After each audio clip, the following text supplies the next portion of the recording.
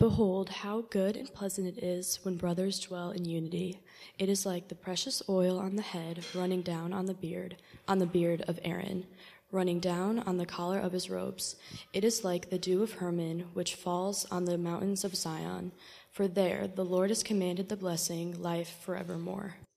I am not Nate Hobart, and so I'm going to steal this over here. Is that okay? I'm going to mess up Jeff Larson. Oh, man. Oh. But I am the youth. Oh, here we go. I am the youth and family guy, so that means I have a little bit more volume to my voice.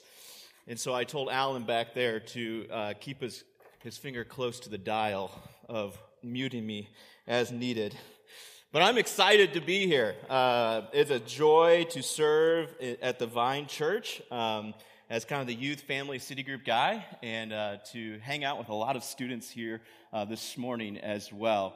I help, Madison Multiply kind of has a collective youth group called The Basement, where we really call students to a place of belonging, of desiring to see students really dig deep and have strong foundations, solid foundations, so that when they are sent as high school seniors, they have a faith foundation that is firm and partnering with parents to see that happen. So it's a joy to serve in that way. We have an awesome youth leader team. Many thanks to you. We had our first ever mission trip this summer to Ecuador, and it was a blast just on one level, but also just really significant for God's kingdom to have this Ecuadorian camp where about 50 or 60 Ecuadorian students and leaders came with our group, and we just had a week of camp. It was so much fun, and it was also rich as we looked at the book of Esther and what it looks like to have a faith that endures through times that are really challenging. What does it look like to have that dependence on God? And we know of one student who made a profession of faith, and so we praise God for that. But many of you guys gave and supported that trip, so thank you for that. Again, my name is James. I have a wife and 3 kids, one on the way, coming in Thanksgiving. And so our home is lively and loud and a lot of fun. And so a little bit about myself, and if there are rising 6th graders, or even if you're in 5th grade, hang on, come to the basement. It's going to be fun in a few years for you. But as was said, this is the Madison Multiply sermon series, week 1, which we've entitled, as you can see there, Prayers for Our City. And during this series, we're going to explore 5 biblical prayers that call us in sharing God's heart for His kingdom to come in Madison as it is in heaven. And in this series, we're going to learn how to pray for boldness and unity and justice and mercy and for additional laborers. And each sermon will explore what God has to say about His heart on these matters from God's Word, why it's important to join God's heart in that, and ultimately what is our response to God. And so as we engage in this series together as a collection of churches, this is an opportunity to really remember our shared mission that we have as a network. And our mission as a network is to saturate Madison and Dane County with healthy, gospel-centered churches, plural, who are making disciples, engaging their communities, and planting more churches. And through this series, we're living out this vision one prayer at a time, quite literally. And for us today, the message, the biblical prayer for us concerns unity, dwelling in unity, dwelling in unity. So let's just pray one more time as we turn our attention to God's Word. Father God, I thank you for this morning, that your mercies are new every morning. And Lord, I pray that you would open, by the power of your Spirit, that you would open your Word to our hearts and our heart to your Word. Lord, prune back any hedge of disbelief or doubt or distraction, that we might see you most clearly right now in this moment. Would you transform us by the power of your Spirit and Word? In your name we pray. Amen. Well, I recently read in an article about a young pastor who took over a pastorate at a church. And as he came into this new church as a young pastor, he found that the church was deeply divided. Some of the people wanted to sit down during his weekly pastoral prayer. And some of them, the others, wanted to have everyone stand during this prayer. The people who wanted to sit down were convinced that they had it right, telling this young pastor that this was the tradition ever since the church was started. But the people who wanted to stand were convinced of the exact same thing. This young pastor couldn't figure out what to do with this divided congregation, so he went about locating who this founding pastor was. And he discovered that this guy lived in a nursing home now, an old guy. And he went there and he said to the founding pastor, he said, "Tell me, when the church was founded, when you began this church, did people sit down during your weekly pastoral prayer?" And the founding pastor replied, No, they didn't. And so the young pastor exclaimed, he said, "Great, so that's the tradition. People stand up during prayer." And the old pastor said, "No, that's not the tradition." And the young pastor was confused. And he looked again at this old pastor and said, "Hey, listen, I need help. I'm young at this, and it's absolutely chaos in the congregation. Some people think we should sit, and some people think we should stand, and they're just at each other's throats." And the old pastor looked at the young pastor in the eyes and said, "Now that's the tradition." From the very beginning, it's been a divided congregation. There's nothing quite like experiencing unity, is there? If you've been in a church that's filled by disagreement and disunity, you understand fully the blessing of unity. As you and I experience a country that seems to be increasingly divided by our politics, we can wistfully remember back to a time of greater national unity. When you and I find ourselves in the midst of divisive relationships in home or at work, our value and desire for unity and peace, it just skyrockets, doesn't it? There's nothing quite like unity. Why? Well, because unity, this coming together in a harmony of relationships, is our design. God's design. If you're not yet there, turn to Psalm 133 as Charlotte read. Psalm 133. And in these 3 very short verses, the psalmist is going to paint not one, but 2 compelling pictures of unity that I pray in return leaves us saying, I've got to have that. I want to be a part of that. So here's our direction this morning. We want to discover what God's heart is concerning unity. What's God's heart? Secondly, why is it important that I actually pray for this? And thirdly, what is our response? You with me? God's heart, why is it important? What do I do? So what is God's heart? Verse 1. It says, "Behold." And that's Old Testament language for, listen up, y'all. I'm about ready to say something, Hudson, and you better be listening, right? Behold. See, this is not good when you come to my youth group, right? Because I know you now. Behold. And I like Hudson a lot. Behold, how good and pleasant it is when brothers dwell in unity. So what's God's heart here in verse 1? It's very plain. Brothers dwelling in unity. And this expression communicates 2 realities of God's heart.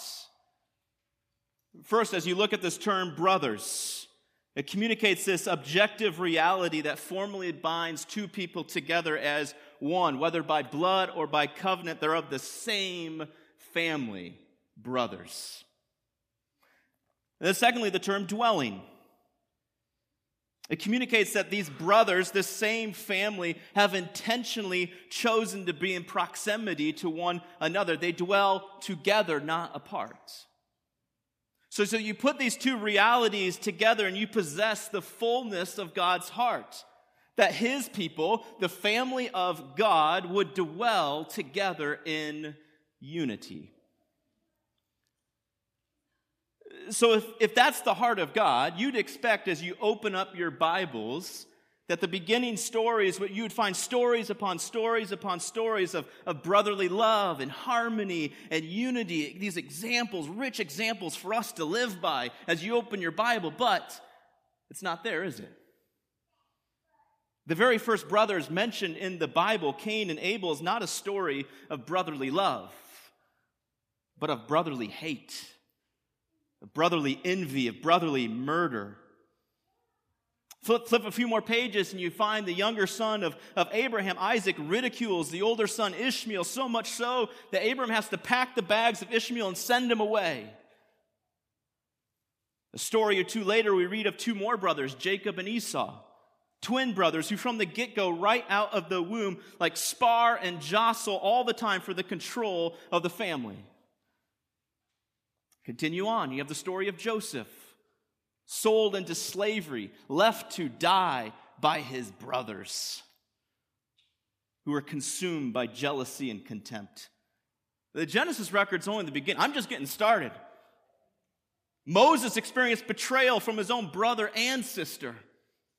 David, who wrote this psalm, was hated so much so by his father-in-law that he tried to kill him. And then later on, David's kicked out of his kingdom by his own son.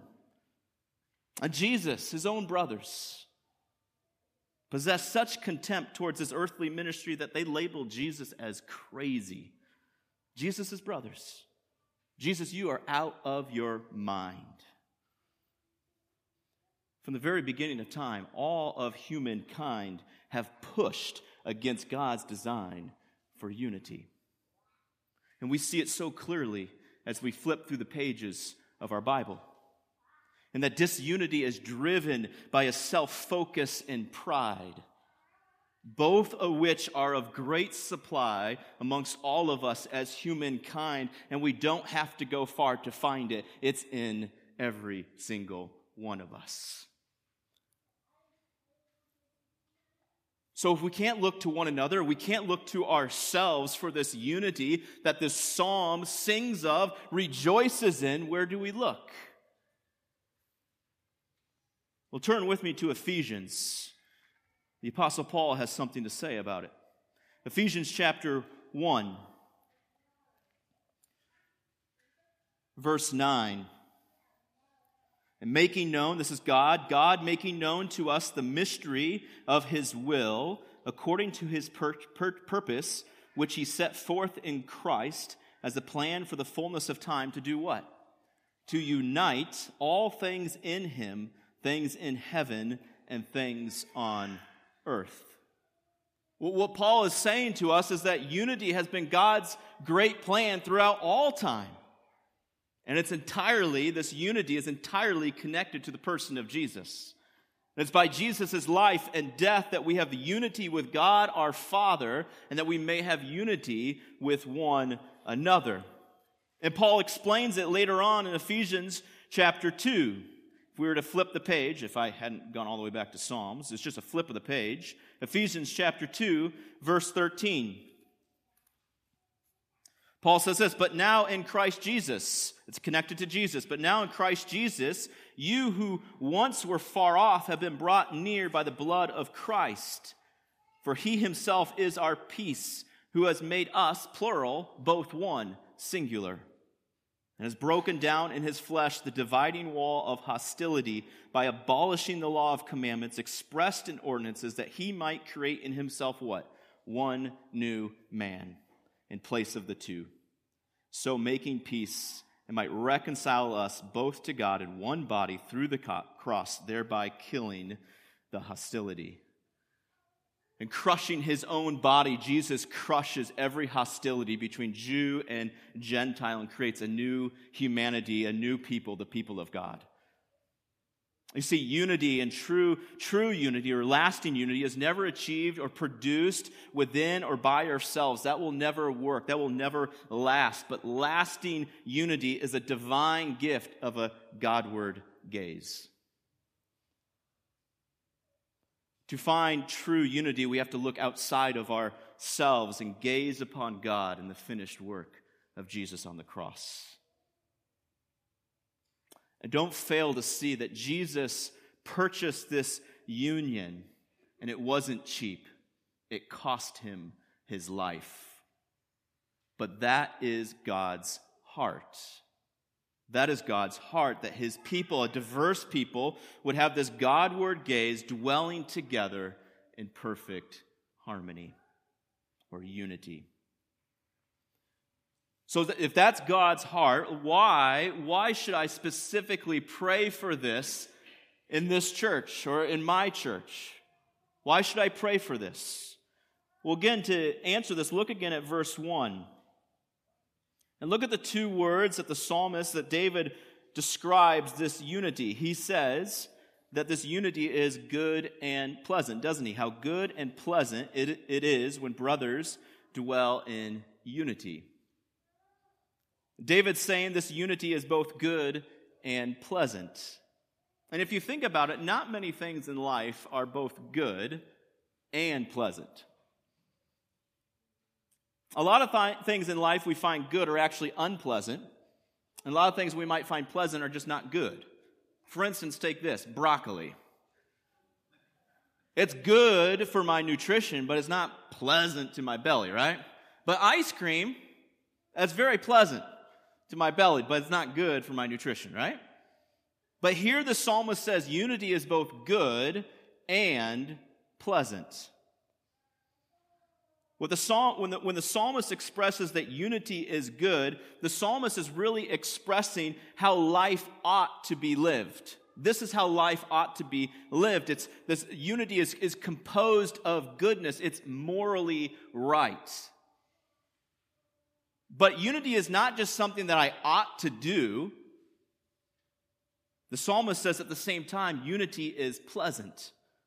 So check this out. Unity is actually what I desire in my life. Like that bowl of ice cream, unity is exactly what I want. It's pleasant. I rejoice in it. I celebrate it.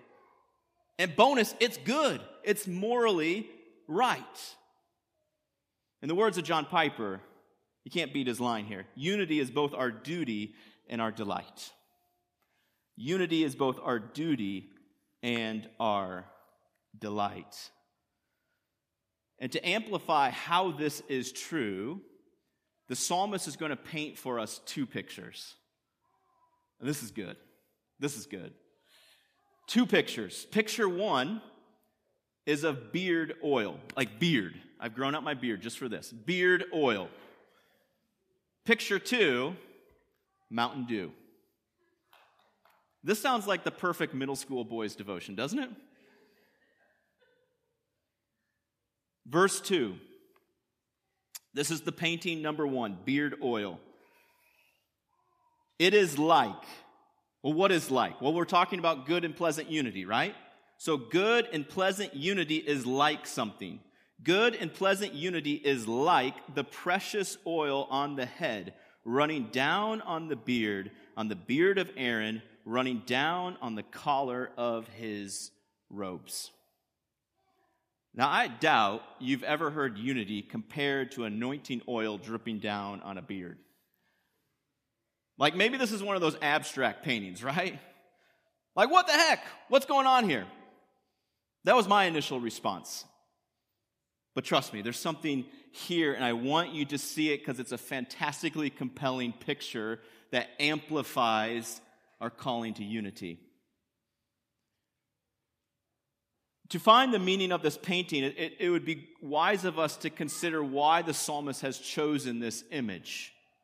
And so let's consider different aspects of this anointing oil. Several different aspects of this anointing oil. Well, one, given the hot, dry, Middle Eastern climate that this was written in, this oil dripping down the head and beard and onto the clothes, it really conveys like a soothing aspect. It offers a picture of needed relief and refreshment to like sun-parched and dry skin. Perhaps symbolic of just divine blessing that God bestows on the people of God. Aspect one. Secondly, we could consider just the priestly task of slaughtering animals that the priests had every day, just slaughtering animals. And you can imagine the stench that comes with that, right? So this oil, which if you were to read in Exodus 30, tells us is created from the finest of all spices, it would have produced a wonderful fragrance or aroma. And thirdly, and most importantly, given Aaron's role as the high priest, really the first priest of this nation, an anointing of this oil carries an aspect of divine sacredness or holy consecration. So if you're to flip back to Exodus 30 and read this full account, part of it you would see here, it'll be on the screen, as you, Moses, shall anoint Aaron and his sons and consecrate them, and they may serve me as priests. And you shall say to the people of Israel, this shall be my holy anointing oil throughout your generations. So we have symbolic blessing, we have fragrant aroma, and we have this divine and holy consecration, all wonderful and really good aspects of this oil. But I'm not convinced any of these aspects is actually the emphasis of this metaphor. Why? Because I think the emphasis of this metaphor is a lot less on the actual oil itself and much more to do with what the oil is doing in this metaphor. And what is the oil doing in this metaphor? Well, it's running down on everything, like dripping on everything, right? It begins on the hair of Aaron, onto his face and onto his beard, and then onto his robes. And if you ask me, this sounds a lot less like the sacred moment that it is. This is a very sacred moment, but it sounds a lot less like that and much more like a game I'd play on youth group messy game night, right?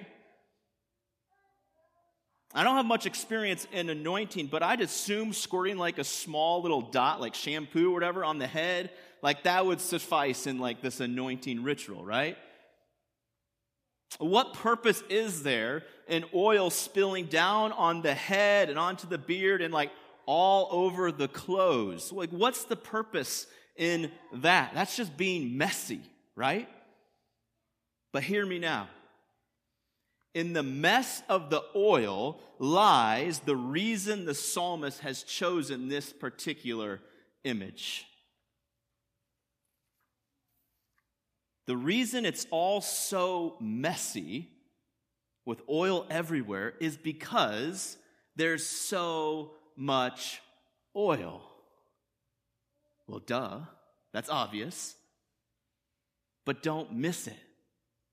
Don't miss it. It's messy because of the vast excess of oil being dispensed on the head of Aaron.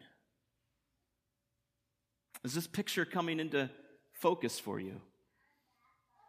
Aaron's a sinner, just like you and I.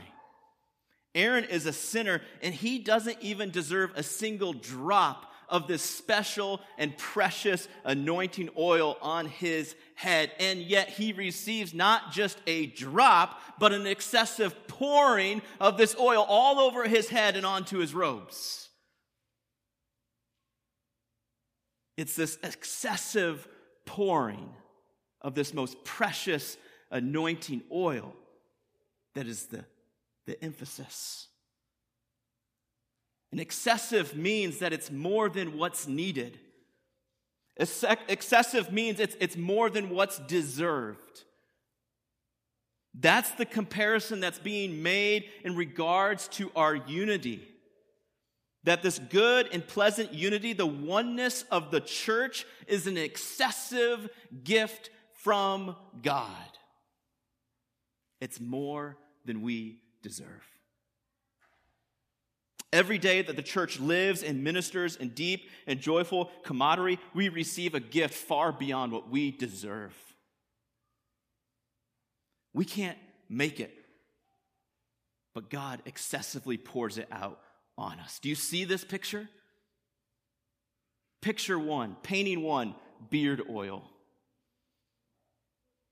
An excessive gift from God. Painting 2 is what I'm calling Mountain Dew.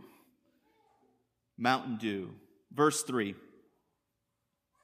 It is like the dew of Hermon, which falls on the mountains of Zion. So again, it is like, it's good and pleasant unity is like the dew on Hermon, which falls on the mountains of Zion. So to understand this painting, we actually have to get we have to understand geography.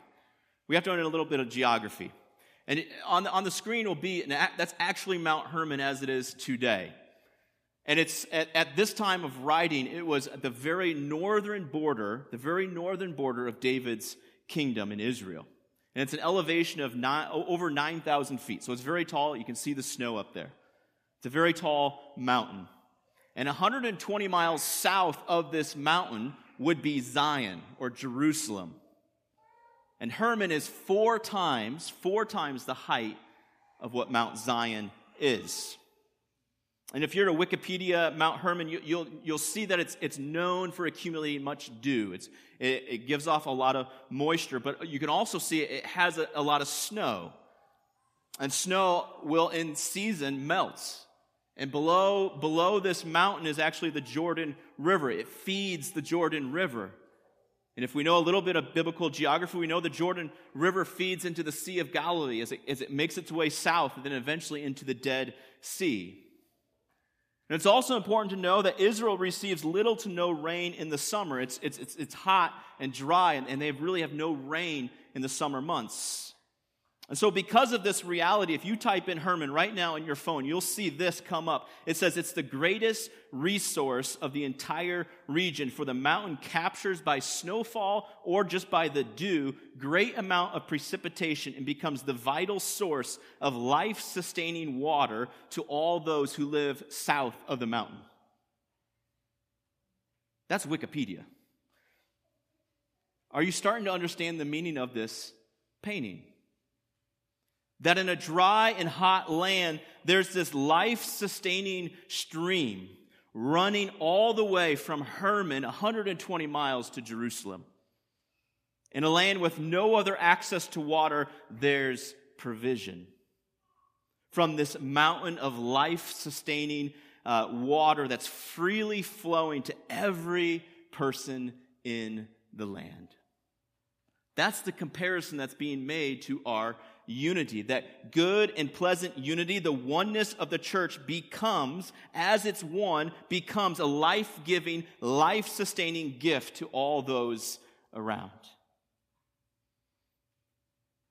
Unity brings life. It refreshes, it satisfies. It's exactly what a parched land needs. In fact, I'd say this, that the visible unity of the church, of this church, of Madison Multiply, is the power of the gospel to our world, to Madison. Jesus spoke about this power of unity when he was on earth. In John 17, he says this is Jesus' words. He says, I do not ask for these only, but also for those who will believe in me through their words, that they will be one. Unity, unified, one, just as you, Father, are in me and I in you, that they also may be in us. Why? So that the world may believe that you have sent me.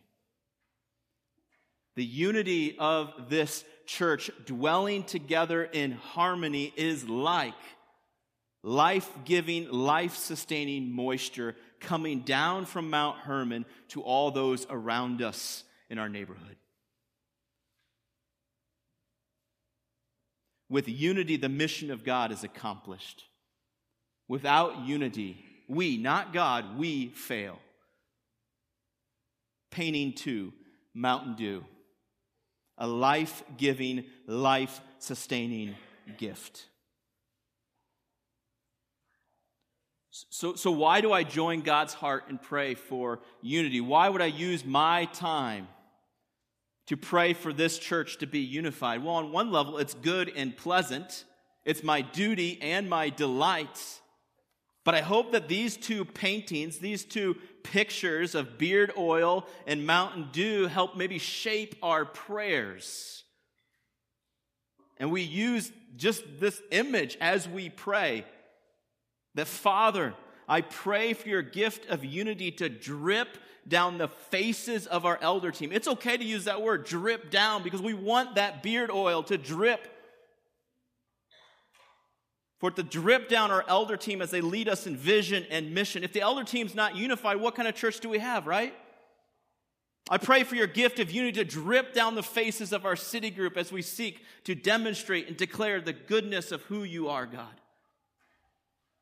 Father, I pray for unity amongst our network of churches and leaders and people, that we might become streams of water, life-sustaining, life-giving Mountain Dew, freely flowing to all who live in this parched land in need of your eternal life.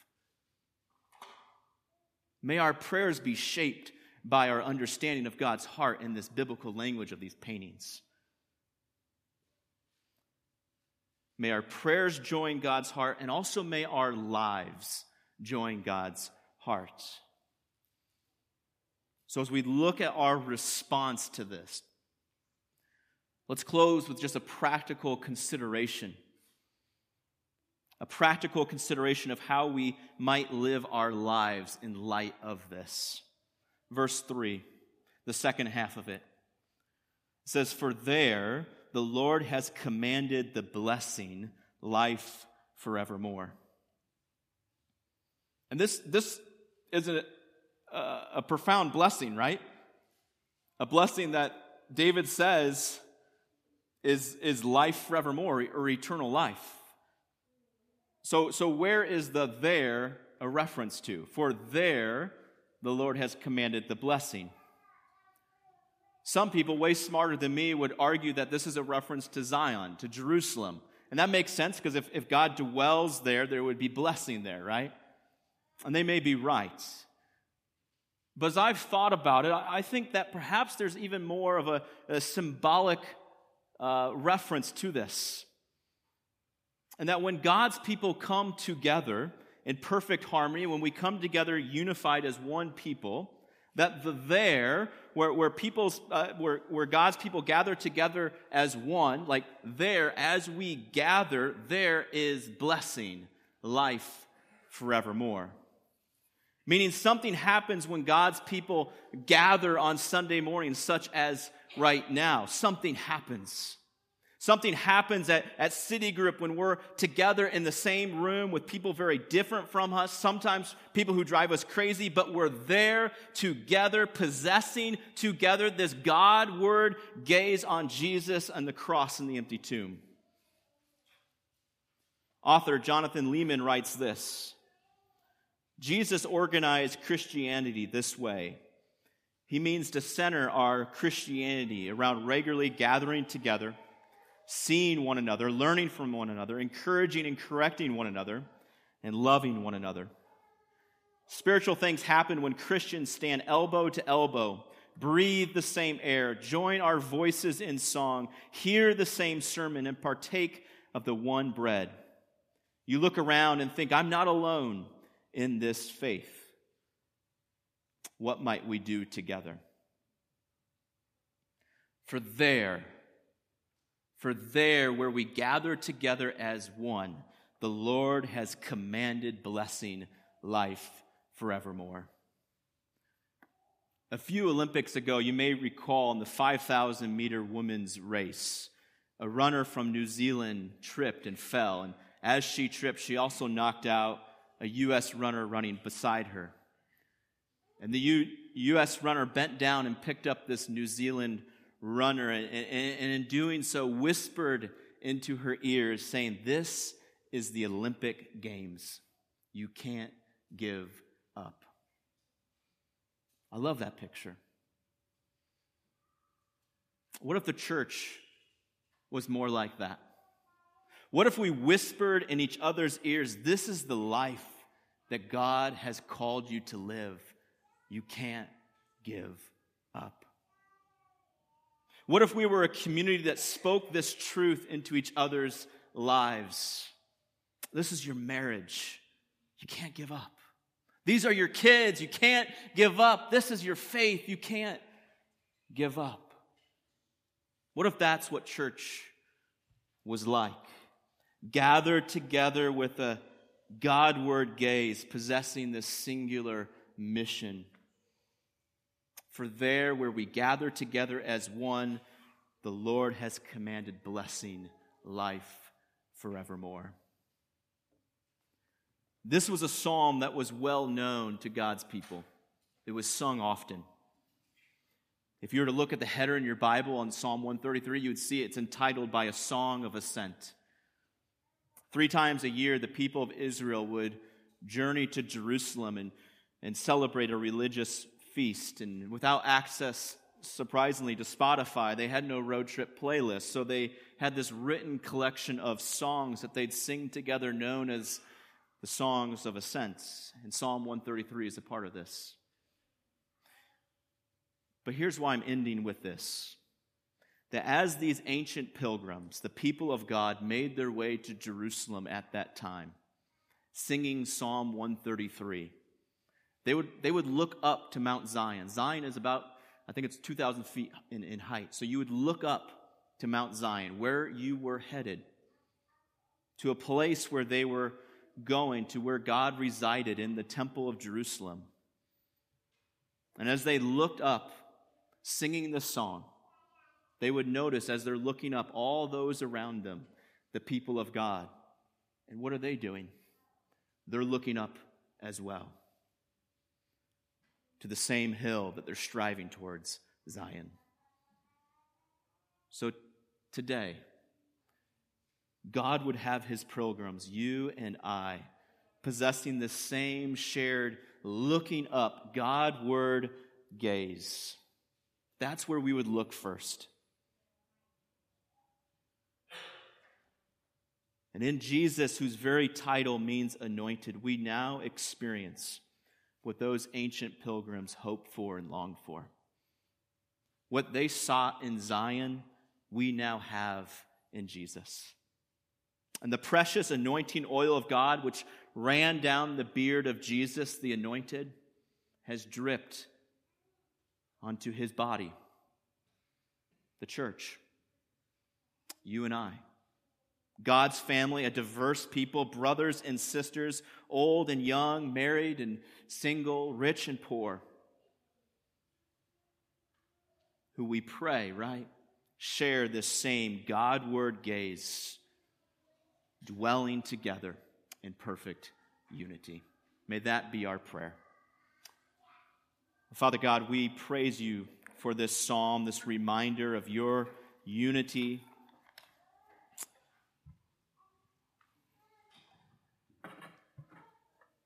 But we confess our own need for you in this moment. That in of ourselves, we cannot create this. We cannot obtain even our salvation, let alone harmony with one another. So, Lord, we come to you confessing that. Lord, would you increase our affections and understanding of this gift, this precious gift that you've given to us of eternal life. And Lord, I pray for anyone in here, by the power of your Spirit and word, Lord, you call them to yourselves to belong to your family. God, we pray that to be so.